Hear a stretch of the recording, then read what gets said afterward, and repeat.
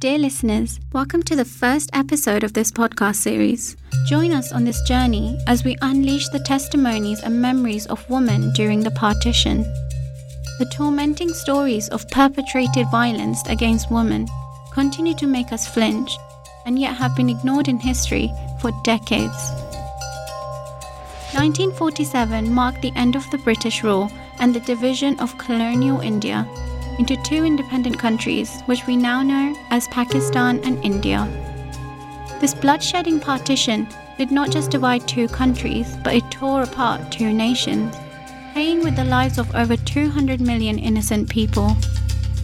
In many cases, children were manslaughtered at birth and dumped into rivers. The BBC history records show between 75,000 to 100,000 women being abducted or raped, many of whom were forced to take their own lives, and the ones that attempted to fight back were thrown into wells or buried alive on the name of community honor.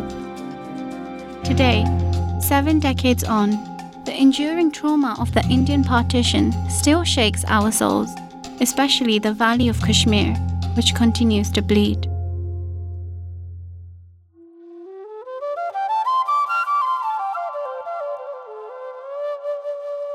मेरा नाम बल्कीस ताहिरा है 80 साल मेरी यानी कि उम्र है.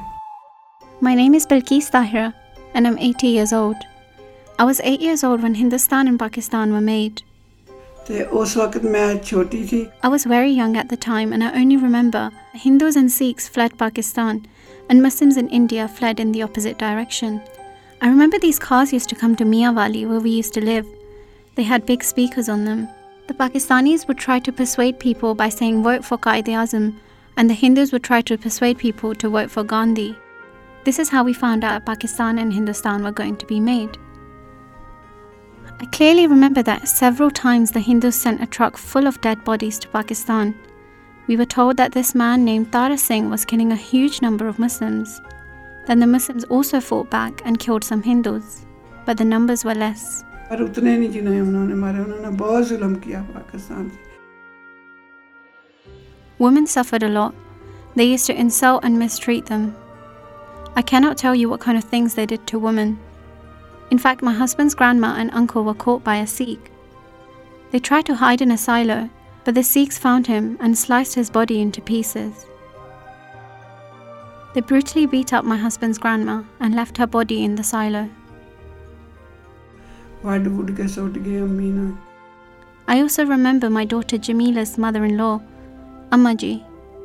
She used to tell us that she migrated to Pakistan after the Sikhs came and killed her husband. The Sikhs brutally violated her, and her ear was split into 2 pieces as they tried to rip her earrings off of her ears. She came to Pakistan in a random truck that was passing by. When she came to Pakistan, she got her ear sewed up.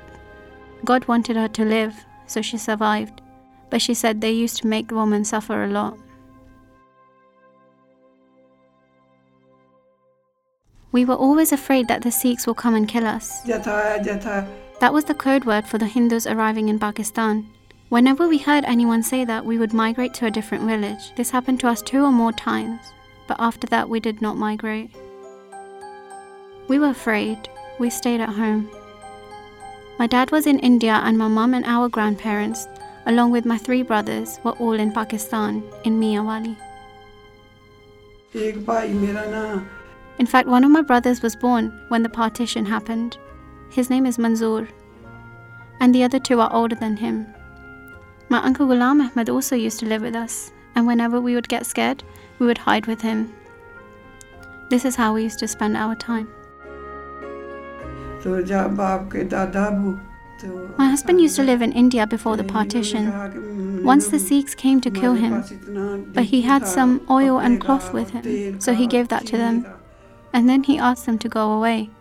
The man pulled out his sword from the scabbard. Thank God my husband and his friends ran upstairs and safely made their way to the refugee camps, where they stayed for a while.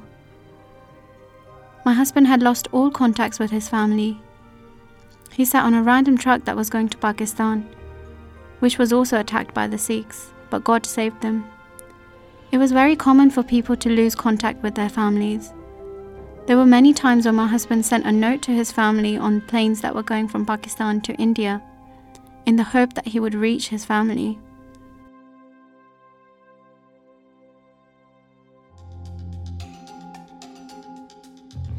Till this day, killings like these are happening in Pakistan. In fact, we got robbed twice. We were scared that these people will come and kill us. They used to say bad things. They used to threaten us. So then one day, we decided to say goodbye to Pakistan. And now we live here, and we're happy. Pakistan se acha. London is better than Pakistan. Although I miss Pakistan, I miss my siblings. They live in Lahore. बहन भाई भी याद आते हैं, मेरे भाई जो है ना वो लाहौर में रहते हैं, तो वो भी याद आते हैं, सब दोस्त भी याद आते हैं. Over a period of 9 months after the partition, an estimate of over 9,000 women and kids were recovered in Punjab alone. The stories of the excruciating experiences reveal the concealed truth that the history we know fails to unfold.